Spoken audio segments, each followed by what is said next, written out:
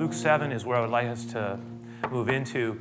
Here is an example of an interaction that occurs that has a tremendous amount of relevance for the subject that we've been looking at. It says this, verse 36, then one of the Pharisees asked him to eat with him. They asked one of the Pharisees, we know his name later on in the passage, we're told his name is Simon, Simon the Pharisee, as he's often called. Simon had asked Jesus to come and eat with him, and Jesus, that's he went to the Pharisee's house and he sat down to eat. Now that was, we've been talking about, especially the times that I've been sharing this summer, about the different challenges that were around Jesus and the Pharisees and their interactions. Again, I don't want to assume that everybody knows what a Pharisee was. A Pharisee was one of the significant religious parties of Jesus' day. It was both a religious and a political party in Jesus' day. And they were strong adherents to the law or to the scriptures of the Old Testament, the Torah. And they felt in many ways like they were guardians. And they were very diligent and very committed. And we often find that Jesus interacts with them. Some of them are revealed as being extremely hypocritical, rule-based. Others, like Nicodemus, who came to Jesus secretly in the night in John 3, are revealed as being more honest and searching and interested. Clearly, one of the things that comes out in the Gospels is beyond the tension that existed between Jesus and the Pharisees, that there was also a degree of intrigue as well. They didn't really understand Jesus. He was very committed to the Scriptures. So in that way, he was unquestioned. He was a morally clear man.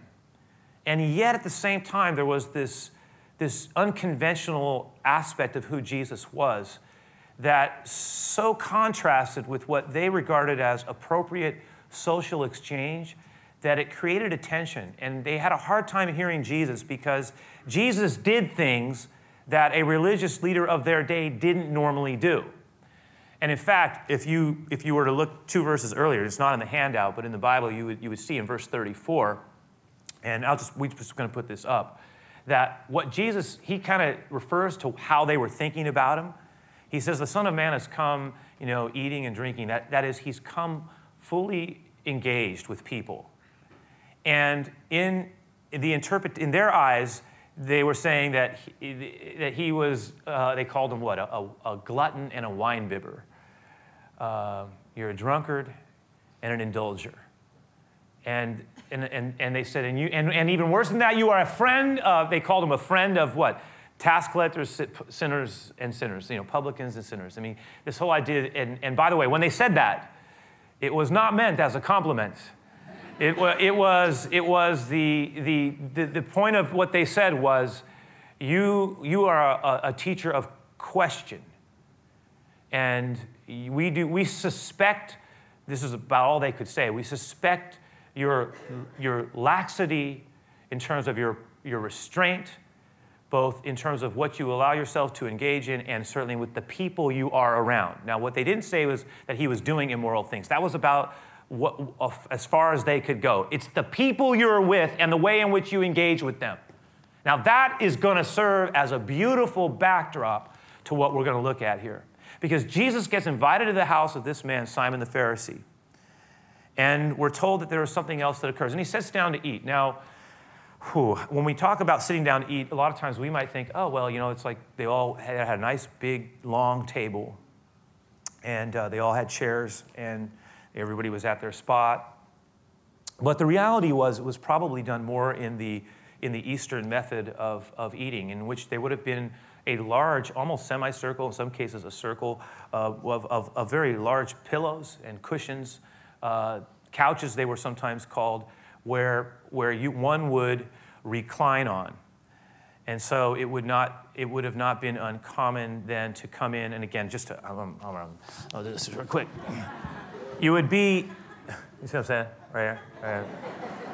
It's like, you dip it in, you eat it. Now, you're a little elevated, but the idea, you get the idea, and your feet are behind. This is a big deal because what's going to happen is going to be connected to this, because we're told that something does occur. It says, behold, a woman in the city who was a sinner. Now, whenever those two things were put together, it usually meant one thing. That phrase, a woman in the city who was a sinner, meant that this was a woman of ill repute who was most likely a harlot or a prostitute. All right? That was their way of describing the immoral woman in the town. And so it's important to understand that, because it adds so much to what we're going to see happening here. It says here that behold, a woman in the city who was a sinner, when she knew that Jesus was sitting at the table, that Jesus was going there for dinner and was there in the Pharisee's house, that she made a decision. And she brought an alabaster flask of fragrant oil, and she stood at, now, and look what we're told, and she stood at his feet. She has this flask that has this costly oil and perfume in it. And she's at the feet of Jesus. So again, she's not in front of him per se. If he's back like that, then she's behind him. And they're all talking and interacting and sharing. The disciples are there, Simon's there. And then all of a sudden, you can see in your mind's eye, just kind of get the picture. All of a sudden, this woman who comes in probably out of the shadows, secretly, stealthily finds her way in, in a very furtive way. She gets as unnoticed as possible. But all of a sudden, the room starts to quiet, because we're told that she starts weeping. And so you've got the picture of Jesus reclining. There are others around him. They've been talking. All of a sudden, the room goes silent, because it's clear there's this woman who's behind him, and she's just weeping profusely. Her hair is hanging down. Her head is bowed. And then as she's doing it, we're told that she gets down on her feet, and off of her feet onto her knees, and she starts to, and I'm just going to read it because it's so beautifully stated. It says here that now she stood at her feet behind him weeping, and she began to wash his feet with her tears, and she's crying and weeping, and the tears are dropping on his feet, and she's wiping them with the hair of her head, which is no doubt hanging down, and she's just kissing him and blessing him and anointing. She takes out the bottle of that she has and the oil, and she pours it out and is mixing in with all of it. It's just this moment. Everybody's just looking at it. And I bet you even the disciples are going, no, what's Jesus going to do? And Simon is there, and he's already made his assessment. Because remember, he came in, he was going to check Jesus out. But he's watching what's going on, and he's going, I can't believe it. I can't believe it. Look what he says. He says, this man. Now, he doesn't say it. He doesn't go, if you were a prophet. No, he doesn't say that.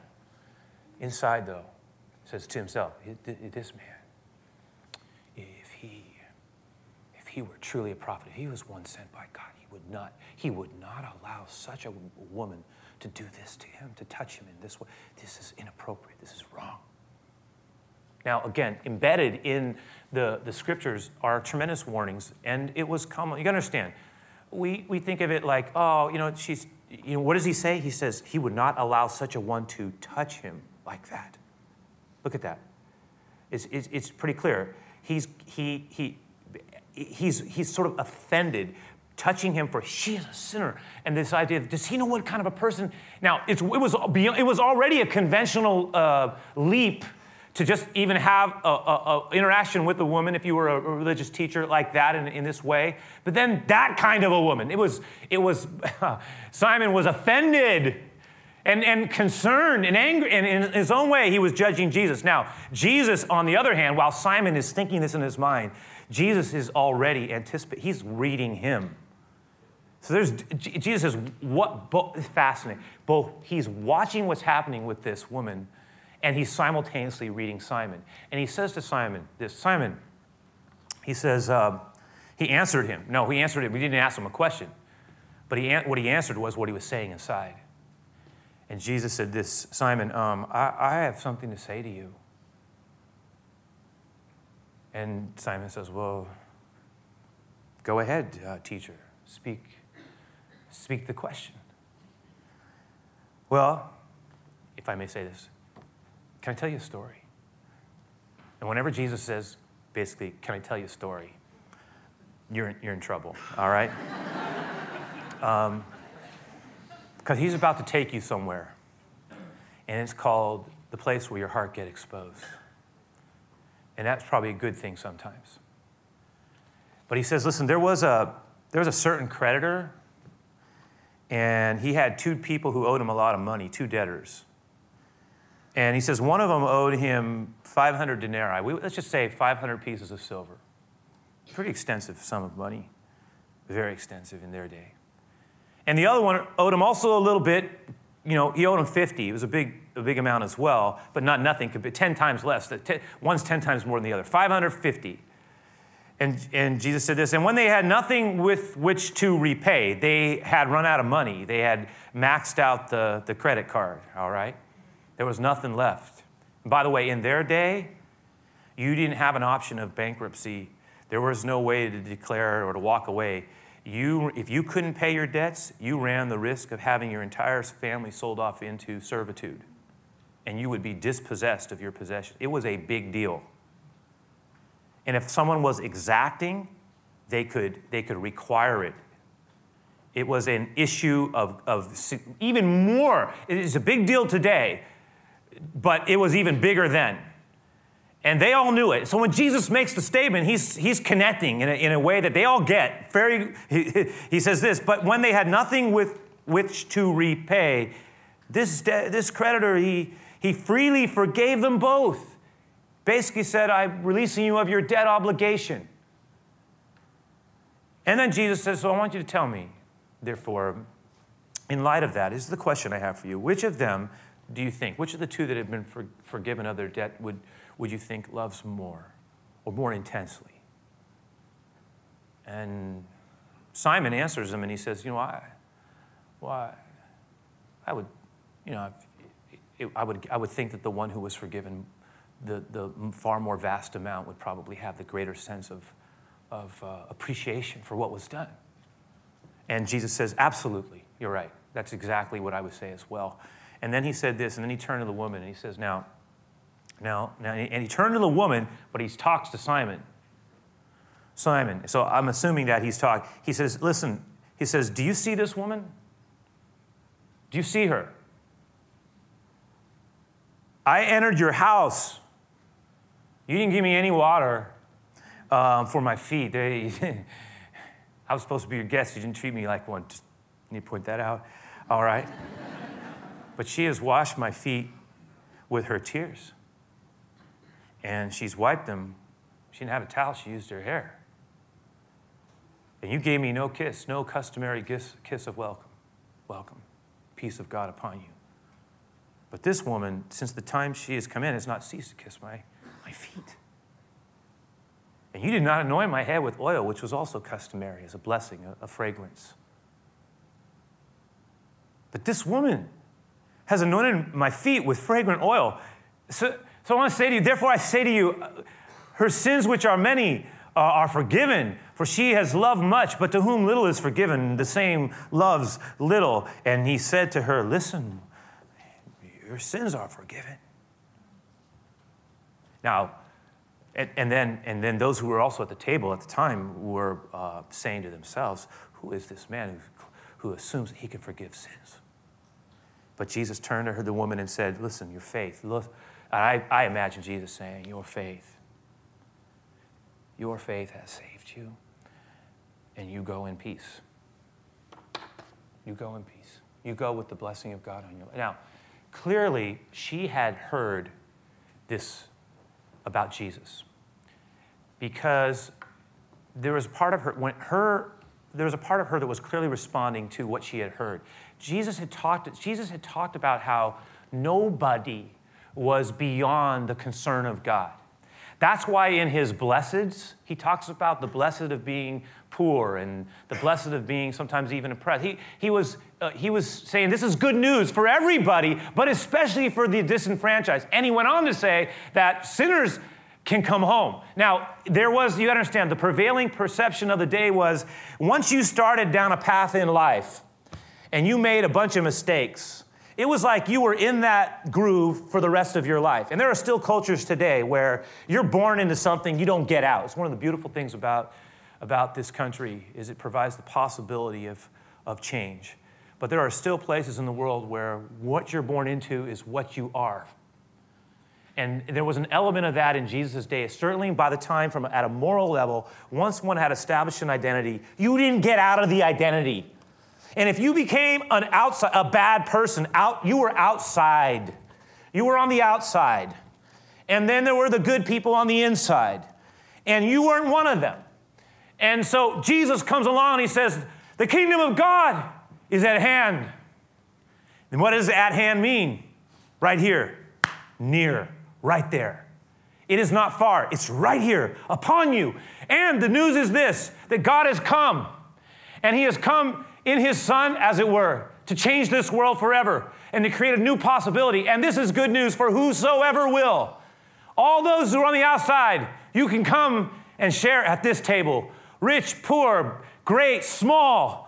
The ones who are in and good and the ones who are out and bad. There is room at the table. Come now and make a change. It's good news. God has arrived. I mean, that was the message. It was great. And she heard it. And then there's room for me to make a change, to move. And that's the essence of what's going on here. It's beautiful. It's awesome. Now, when I was looking at this, I was going, wow, Lord, there's so much here. I go back to verse 38, if you can, real quick. And you know, you look at that and you go, that fragrant oil, that costly perfume, it cannot, when she does the pouring out of it and anoints him with that on his feet, it can not only be viewed, as Jesus referred to it here, as a statement of hospitality. So in many ways, it was an expression of hospitality. She was honoring him. It was honoring him. But it also can be viewed in some other way. Because you see, how can I say it? A woman with her, in her line of work, that was a part of her line of work. And it was a costly fragrance that would have been used for other purposes. And when she comes to Jesus, it's not just anointing his feet for the purpose of hospitality. It's also her almost saying, I am pouring out what I was at your feet. If it's so. And that's one of the reasons why when Jesus responds, he says, woman, your sins are forgiven. He's interpreting that as, think about it. Does she ever say a word? She never says, please forgive me. Now, but she said it more eloquently than anybody could have ever said it. Everything about what she was doing was, Lord, I'm broken. I received this message for my life. If it's possible, I want it. I honor you for it. And woman, your sins are forgiven of you. Your faith has been received. You go in the peace and the goodness of God. Doesn't matter what, this is what I am saying to you. It's powerful. It's beautiful. And you look at it, you go, wow, I mean, she's in now. But again, from Simon's perspective, he's going, it's scandalous. Doesn't he understand what kind of woman this is? What she's doing, it's like, it didn't look good. And yet Jesus saw it as a supreme gesture of humility and genuine, honest expression of a desire to break with her past. It was an expression of adoration. It was a statement about wanting to break and start anew. And it was profoundly beautiful. And the incident, really, you do see two lost people, not just one, two. And one of the two lost people is very curious. He invites Jesus over, but he keeps him at a distance. He's not even sure how much of a gesture he wants to make, lest it be interpreted as somehow approving of Jesus. Jesus will prove himself to him, and then he will decide. The other one, no. The other one comes completely open, totally at a point of saying, I want something from you. One comes in curious, as it were, and is somewhat, just left untouched. When the dust settles, it's the one who comes broken. Just broken and poured out like the jar that she emptied out on his feet, which, by the way, I would suggest is the way that all of us will ultimately need to come into the kingdom. Broken and poured out at his feet. We come bowed down if we come in. No pride. Simon has a lot of pride. That's the last thing he's going to do. And Jesus says, look, there's two lost people here. One is curious, one is now cured. Which one are we going to be? But let me take this a little bit further. Let me take, in the minutes that we have left, this essential teaching, and let's apply it to our theme, our summer quest to talk about how to represent Jesus' heart. Those of us who would claim to be his followers and who love him and want to represent him, what does this have to teach us? And let me just put a couple of things up. And we'll sit with them, hopefully talk about them. Some of you might be taking notes. Some of you might be putting it into the phone or the BlackBerry, which is, by the way, totally okay. Just keep it on silent. That's the way it is today. Some of us will be doing notes that way. I'm fine with that. In fact, I love the fact that people interact with something. This is a quick little detour. When you write something down or note it, it embeds it that much more inside of us. There is power in doing that, and there's a value in doing it. And if God speaks something to your heart as you're listening, find a way to log it, reflect on it, engage it, listen as responsibly as possible to the voice of the Lord. Okay, let me put this up there, though. As followers of Jesus, we're going to need to love people, number one, where they are, and we need to be by staying open to sincere expressions. And I look at this and I go, wow, inevitably there are going to be people who cross our paths, the paths of our lives. They may be coworkers, maybe associates, maybe people who are our neighbors, maybe friends, people we're engaged with at a social level that we know somewhat well. It might have to do with a conversation that we have, a conversation that occurs, say, standing at a bus station or at the BART station or when we're just walking by or waiting in line to get into a restaurant. I don't know where these conversations take place. But when they do, inevitably, we will be presented with things in situations where we get to decide, how are we going to deal with that, the stuff that's coming out? I mean, are we going to be able to love the people that we're talking to where they are?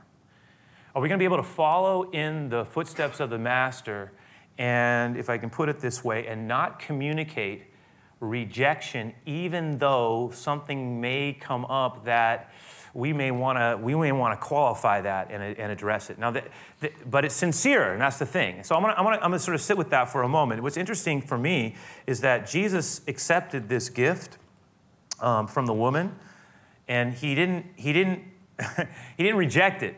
That's what Simon was saying. And you know what else he did? He let her, again, I mentioned it, he let her touch him. And then that was in verse 39, Simon's thing is, he would not let a woman like that touch him. Can you imagine if Jesus was when he was there? It seems that in a way that part of her healing process, that really for her, this was something that she was doing as a way of getting better, that part of her healing process was Jesus allowing her to do this expression, even though it was a little bit embarrassing and socially awkward. But Jesus saw her heart, and instead of going, and can you imagine if he all of a sudden says, "What are you doing?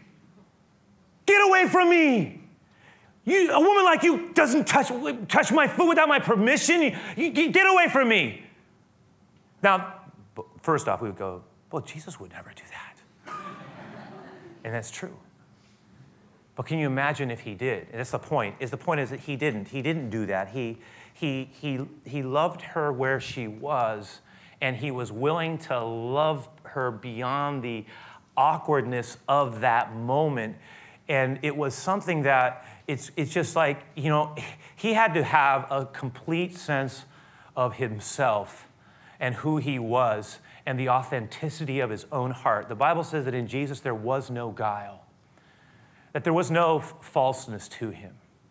There was no trickery, no subterfuge, no feint one way and go the other way. It doesn't mean that he wasn't skilled at rhetoric and capable of engaging argument and speaking, but his character, his essential person, was an expression of deep unity. As a result, when he talked, people always respected him. Even his enemies knew that when he spoke as one, and they said it, as one who has authority, not just claiming to be, but there was something powerful about his life. We often talk about how the words of Christ had enormous power because there was no gap between what he said and how he lived. It was completely unified. So when he speaks, it is the speech of someone who is completely aligned, and it had power.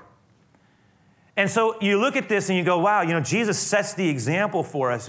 He could be in a situation like this that was a bit awkward, and his heart, there was nothing in Jesus that was going to go do something immoral. There was nothing in him that had a self-doubt. Now, here's the thing. You and I are not Jesus.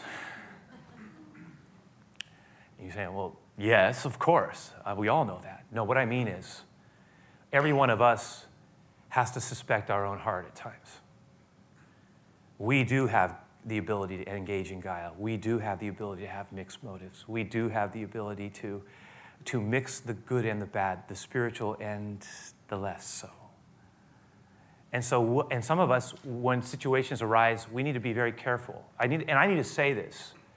There are some of us that we get into a situation that it would be better for us to gracefully pull out of that, because where it's going might not be helpful for us.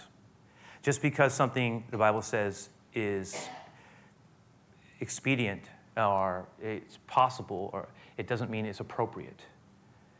And so there are situations where, for some of us, for example, we might have to make a decision that, especially if we start to think, you know what, if I engage this situation, it could get me into another situation that's really going to damage my own life with God.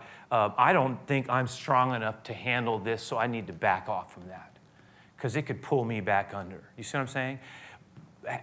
So we have to always hold that as a real possibility. I hope you understand what I'm saying, that we need to exercise a degree of wisdom in the way in which we engage things. Again, because Jesus, he is so completely aligned in his heart, is so aligned with the Father that he doesn't have to concern. That is not his concern. But you and I have to exercise a degree of discretion in the way in which we interact, lest in our desire to do good and accommodate, we actually get drawn into stuff that we're not strong enough to get better out of. You see what I'm saying? We can get ourselves in a lot of trouble. Having said that, I still think it's important that when certain situations arise, we don't feel compelled to correct it just because it's not coming out right, or we feel a little bit out of our comfort zone.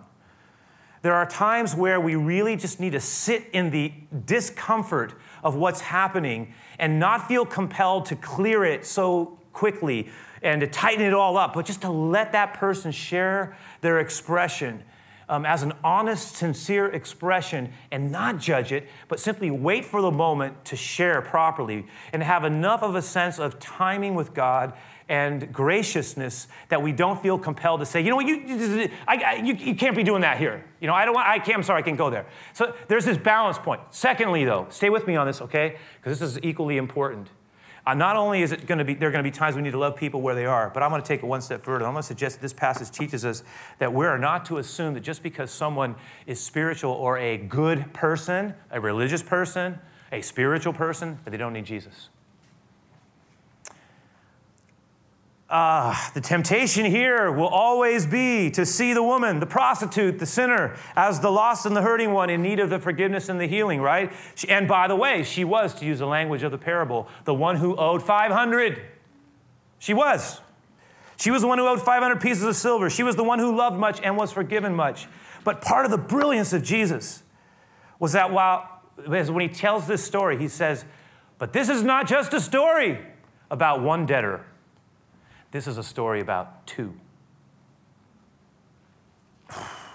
And while it's true that one had owed less than the other, and one was, in that sense, less of a debtor, only owing 50 in Jesus' analogy, the good one was still a debtor in need of forgiveness. You see the point? Jesus is really hitting this. And what he's basically saying is good people need the Lord. He's not, the bad person needs the Lord. 500 needs the Lord. No, the 50 needs the Lord too. All of us do. All of us have sinned and come short of the glory of God. All we like sheep, according to Isaiah 53:6, have sinned and gone astray, and the Lord has laid on him the iniquity of us all. But Romans 5:8, but God commends his love toward us in that while we were yet sinners, lost ones, Christ died for us. And again, for by grace we have been saved through faith, that not of ourselves. It's the gift of God, not of works, as any of us should ever boast. It's not about us ever being good enough for God. That's the point. We're all debtors. Simon, you are also a debtor. And what you disdain, my friend, be very careful. Be very careful here, because part of it is that so while Jesus is explaining this socially audacious, inappropriate display on the part of the woman, he was simultaneously reminding Simon of his own need for forgiveness. And it's almost like he was saying, just because you're spiritual, just because you're substantially a good and moral man, does not mean that you are exempt from needing to receive Christ, it was just that Jesus saying you're just unaware of your need. That's what it is. You're just unaware. And that's a very important principle. Lastly, you and I, and I love this, we must never forget how much we, you and me, are continually in need of the Lord's grace and mercy. And we must guard, how can I say it, against two things. One is against ever ignoring our own vulnerability, because none of us are so strong that we're just got it all together, and none of us are so good. We always will need a Savior. And anybody who really is trying to do this realizes this is the grace of the Lord at work in our lives. And it's by the power of His Spirit that we will come into contact with things in our lives that are too powerful for us. But by God's grace, I can gain a foothold of life and make real progress. But I can never forget who I am apart from Him. That there's a part of us that must always remember I will always be, and I can always be, a sense, someone who is in need of the Master's touch myself. To ever say, oh, that's just for the 500, the bad. No. Listen, we must all guard against the spirit of the Simon the Pharisee that is in every one of us too. I'm talking about that judgmental side of us, right? That is blind to how much we also need the continual forgiveness of the Lord, right? How can I say it? This believing man will never stop needing the grace of God. None of us will, ever. Ever. And if I could put it this way, the goodness that makes us loveless is no goodness at all. The goodness that makes us loveless is no goodness at all. The fact of the matter is there is room in the kingdom for everybody. And we need to remind ourselves that we are basically just former beggars who found the way to the table of a feast that all are invited to. And our job is to, as wounded healers, always aware of our own flaws and weakness, suspecting our own righteousness, always, in a spirit of humility, helping, pointing, sharing with others the way to that table. That is the great call. That is the great privilege. It's not about perfect people. It's about imperfect people, broken people who have been touched by the beauty of the Master, who are getting better, and who love others enough to share it. Because if people who love Him never talk about Him, our world will have a very false understanding of who He is. Let's pray. Lord, I want to thank You for Your words, because they're spirit and they are life. And they're designed to challenge us. And I thank You that You didn't just give us black and whites. You gave us some of those. But a lot of what You gave us were things that called us to wrestle and to think and to challenge ourselves and to really honestly come before You and to ask questions in our own heart. And so I'm going to ask you to just, as we close the service out, and we're going to sing about Your love that is transformative, that's so good that it's got to be shared. Teach us, Lord, to be open to the new things You want to do in us. Teach us to be open to the words and deeds You want us to share with others. Help us to share this good news to the clearly lost and those who are lost and don't know it. Lord, we were all there. We all are still in need. None of us better than the other, but we want to be open to sharing. And we ask for Your grace to fill this house in these closing minutes as we share this song. Bless our time of giving as well. May You be honored in all things that we do, even as we close this time. In Jesus' name we pray. Amen.